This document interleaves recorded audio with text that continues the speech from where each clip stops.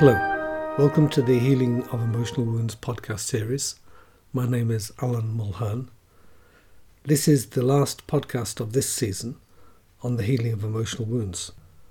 Those who have followed the podcasts will now better understand the wording of the title of the book that has underpinned this series, Healing Intelligence, the Spirit in Psychotherapy, Working with Darkness and Light. We finished today with the second podcast on the secret of the golden flower. This season has had a podcast emerging every week for 24 weeks since August 2018. I now intend to take a small break, possibly of a week or two, before starting the next season on the quest, which will be an exploration of the world's great visionaries, with a particular focus on the evolving crises of the 21st century. This will be a wide interdisciplinary venture, but will always have a psychotherapy, especially a Jungian perspective. The future podcasts will be available every 2 weeks. For those who are interested, there is also another book I published in 2015 called The Sower and the Seed, which is a mythopoetic expression of the philosophy underpinning the series to come. For those who want a deeper study of the visionaries, there is also currently running the Quest series, which is a far more in-depth exploration. For details, you may consult the website alanmulhern.com. And now at The Secret of the Golden Flower Part 2. In 1930, Jung gave an eulogy at a memorial service in Munich for Richard Wilhelm. He said, "I heard from him in clear language the things I had dimly divined in the confusion of the European subconscious. I received more from him than from any other man." And he said that Wilhelm, quote, "injected us with the living germ of the Chinese spirit, and we found ourselves partaking of the spirit of the East as we experienced the living power of the I Ching. It is capable of working a profound transformation of our thought," unquote. Through their frequent communications in the 1920s, Jung incorporated Taoist philosophy into his principles of psychotherapy through his study of Richard Wilhelm's translations of the I Ching and The Secret of the Golden Flower. These confirmed his developing views on synchronicity, the nature of the unconscious, and also a circular psychological development for the individuation process. Wilhelm's work was one of great importance to Jung, since it clarified his effort to find a soul for the modern European, the absence of which he believed was the source of their suffering. Let us look at the commentary Jung wrote for The Secret of the Golden Flower. He wrote it to support Richard Wilhelm's attempt to bring esoteric Chinese meditation texts to the West via his translations. This had a dual aim, as Jung firstly wished to rebalance the position of East and West, pointing to the limitations of the Western mind and the wisdom and sometimes superiority of the Eastern philosophy. And secondly, to make the obscure Eastern concepts of The Secret of the Golden Flower more accessible by showing their similarity to many concepts in the West, especially his own school of psychology.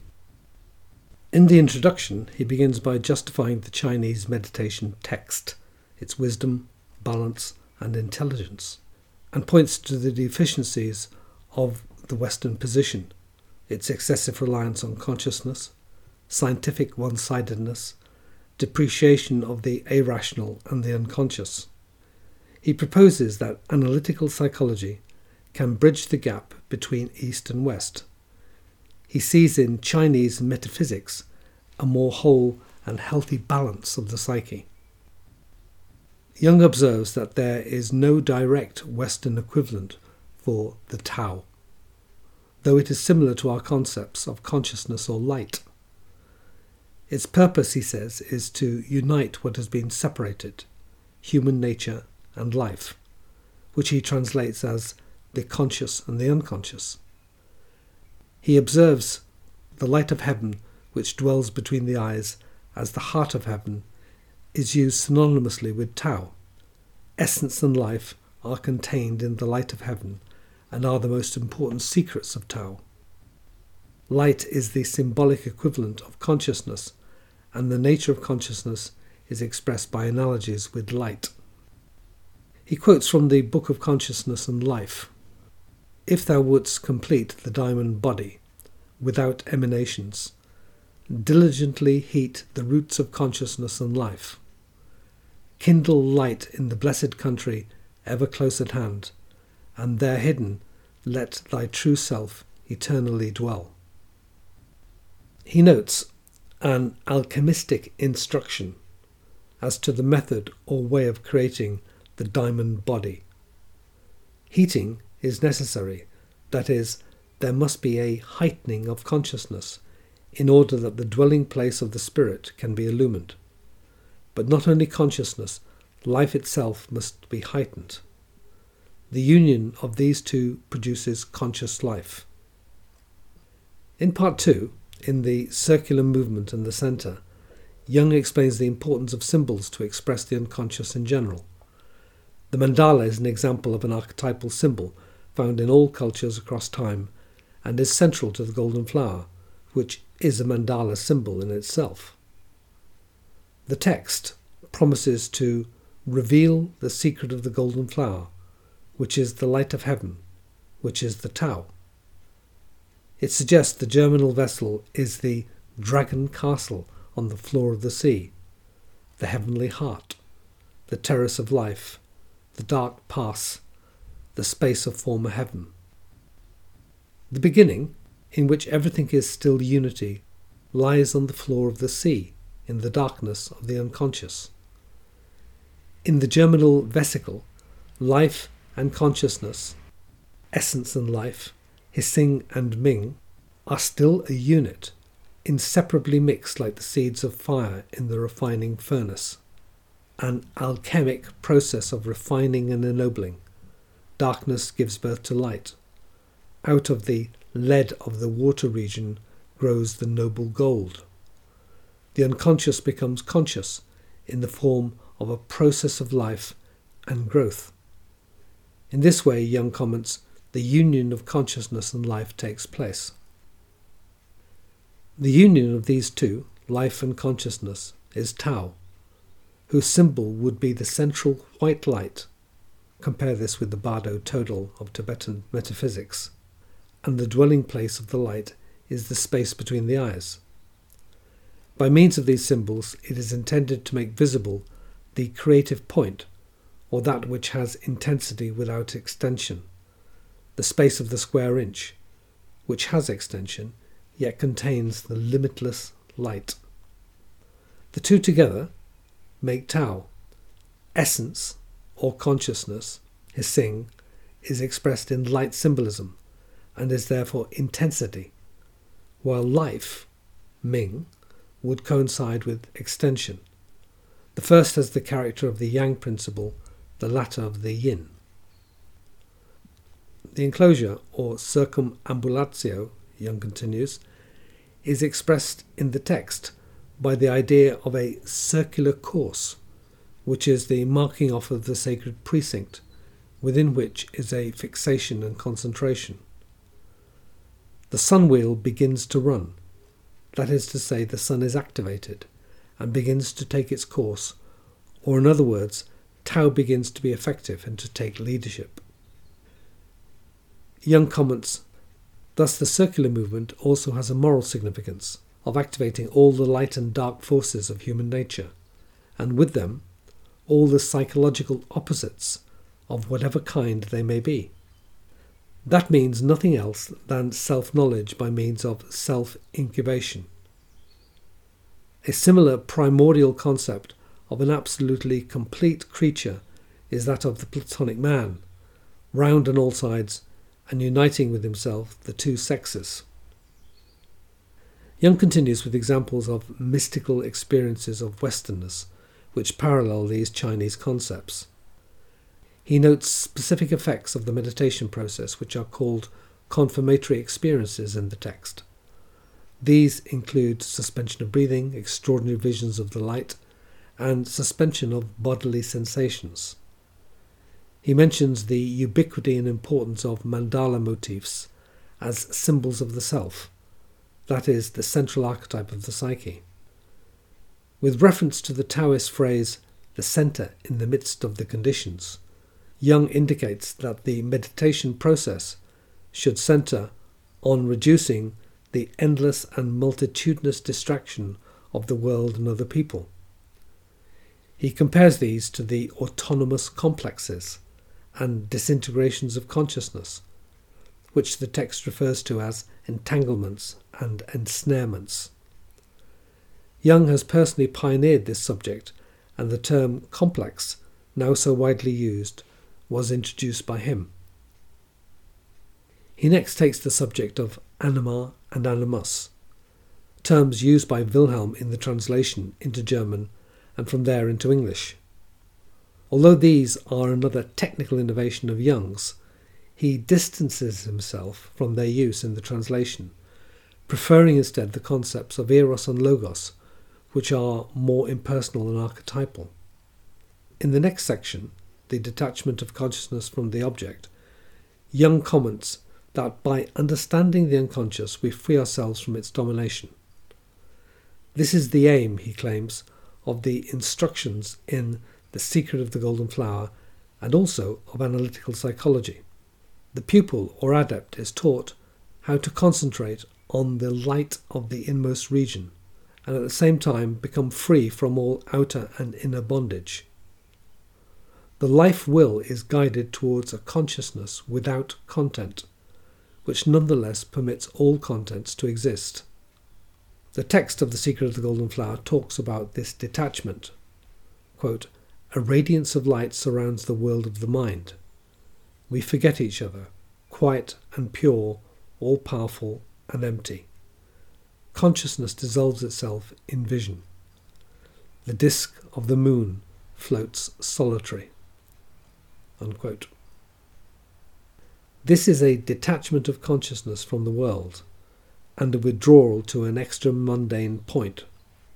In this way, consciousness is both empty and not empty. It is no longer preoccupied with the images of things. This seems like the concept of participation mystique, characterizing primitive mentality, the non-differentiation between subject and object. But Jung suggests that the experience described in The Secret of the Golden Flower is more akin to a union of the conscious and unconscious, a rough translation of his Xing and Ming, the yin and yang principles, and therefore is an experience of the archetype of the self, where polarities and opposites are united and no longer in conflict. He writes that the centre of gravity of the total personality shifts its position. It ceases to be in the ego, which is merely the centre of consciousness, and is located instead in what might be called a virtual point between the conscious and the unconscious. This new centre might be called the self. He continues, "The integration and birth of this superior personality is the achievement meant by our text, when it speaks of the holy fruit, the diamond body, or of any other sort of indestructible body. These expressions are psychologically symbolical of an attitude which is invulnerable to emotional entanglements and violent upheavals. In a word, they symbolize a consciousness free from the world." He continues, "This is a natural preparation for death and sets in after midlife. Chinese yoga philosophy bases itself upon the fact of this instinctive preparation for death as a goal, and, following the analogy with the goal of the first half of life, namely begetting and reproduction, or the means towards perpetuation of physical life, it takes as the aim of spiritual existence the begetting and perpetuation of the psychic spirit body, the subtle body, which ensures the continuity of the detached consciousness. It is the birth of the pneumatic man, known to the European from antiquity." Jung is aware that parts of the text sound close to Christian ascetic morality. conquering sensual impulses, the higher light, overcoming darkness, and so on. But he insists that this is not the case, but rather that the East, in general, fulfilled its instinctual demands before such a journey was undertaken. So it was begun typically in the second half of life. Also that the real spirit of the Chinese text is of a creative union of the dark and light, rather than the suppression of one and the dominance of the other. In the final section of the commentary, called The Fulfillment, Jung accepts the inevitable limitations of talking about matters which cannot be apprehended or understood with the limits of the mind. However, never lacking in style with his own words, he concludes, quote, "The aim of my commentary is the effort to build a bridge of psychological understanding between East and West, to emphasize the agreement between the psychic conditions and symbolism of East and West, because by means of these analogies there is opened a way to the inner chambers of the Eastern mind. This way does not demand the sacrifice of our own nature, and does not threaten us with being torn from our roots. Furthermore, it is not an intellectual telescope or microscope, offering a view which does not concern us because it does not grip us. It is rather the atmosphere of suffering, seeking and striving common to all civilized people. It is the tremendous experiment of becoming conscious, which nature has imposed on mankind, uniting the most diverse cultures in a common task. Western consciousness," he continues, "is by no means consciousness in general, but rather a historically conditioned and geographically limited factor, representative of only one part of humanity. The European invasion of the East was a deed of violence on a great scale, and it has left us the duty, noblesse oblige, of understanding the mind of the East. This," he concludes, "is perhaps more necessary than we realize at present." Jung was known to be not in favour of meditation as a practice for the West, believing that it strengthened the ego, and that was the last thing the Westerner required. There is also, in Jung's commentary, little reference to chakras, and Jung seems to indicate that the point between the eyes is synonymous with light, that is, consciousness.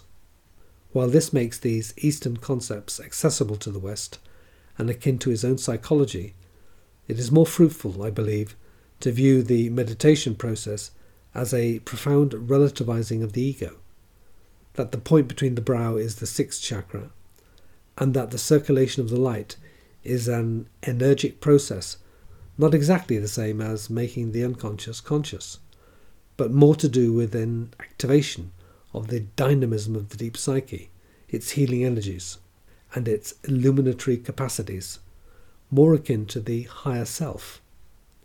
Michael Washburn, in The Ego and the Dynamic Ground, devotes a chapter to the consideration of meditation as an aid to the individuation process. He points to firstly the ego, volition, cognition, internal dialogue and so on, being loosened and detaching from consciousness, and slowly the mind quietens. Secondly, how the meditator becomes aware of the embedded repressive mechanisms, prejudices, character stances that make up one's personal unconscious. Accordingly, the behavioural acting out and even body postures associated with these begin to be questioned and loosened. One becomes more deeply acquainted with one's own shadow, even one's madness. This can be unnerving, and it is easy to give up on the meditation journey. If, however, one crosses the ground of the fundamental repressive forces in one's psyche and integrates the shadow, one may enter into a union of opposites of conscious and the unconscious, the dynamic ground as Washburn calls it. One may pass from a one-pointedness, for example concentration on the breath or mantra, to a state of objectless contemplation, samadhi. Yoga practices can assist this process so as to unblock resistances and allow energy to flow properly. Washburn comments that yoga postures have much the same effect on the physical level as meditation on the psychic. I also believe that other disciplines such as Qigong and Kundalini Yoga also have powerful effects on loosening the physical, mental, psychological and spiritual levels, and engage in practices such as the circulation of energy and the light that are the same as those mentioned in The Secret of the Golden Flower. I first became aware of the power of these methods in my practice as a psychotherapist around my mid-career. A number of things occurred which I have alluded to in previous podcasts. Firstly, I became aware of field effects between myself and the client, in which the separate boundaries of our psyches dissolved. This was not an everyday occurrence, but occasional, but always highly charged and significant. These were moments of great opportunity to engage in deep work and gave one considerable insight into the sufferings of the client and also for the healing possibilities arising. Secondly, I became aware of effects, especially in my sixth chakra, the point between the brows, whereby light, starting as a point, extended without limit. That this light had the capacity to scan the psyche, other chakras, and especially emotional wounds located within them. Thirdly, that this light could affect great healing. Fourthly, that certain clients could engage in such practices also. This became very important in my psychotherapy practice, which to this day is an integrative practice in which analytical, clinical, and psychoanalytic work is combined with the transpersonal. I have attempted to show in previous podcasts how this union of opposites can be achieved in the practice of psychotherapy. I recalled from my reading of The Secret of the Golden Flower as a young man prior to my training that similar processes were referred to in that text. I became increasingly aware that Jung himself had worked in quite unusual and transpersonal ways, and that my practice could benefit greatly by paying close attention to these methods and the philosophies of the Far East, which lay behind them. The healing of emotional and spiritual wounds has been the concern of humanity since the beginning, and has had great focus in ancient civilizations. Our task is to take the wisdom of the past and incorporate it into the present. That brings us to the end of this season on the healing of emotional wounds. I've enjoyed it very much. I hope you have found it also enjoyable and instructive. I hope you can join me for the new season that will start shortly on the quest and the search for vision. Finally, there is a meditation program currently running which follows The Secret of the Golden Flower as its study text. It is linked by emails from myself to the group, and it is still possible to join since we are still in the early stages of this program. Contact details in alanmulhern.com.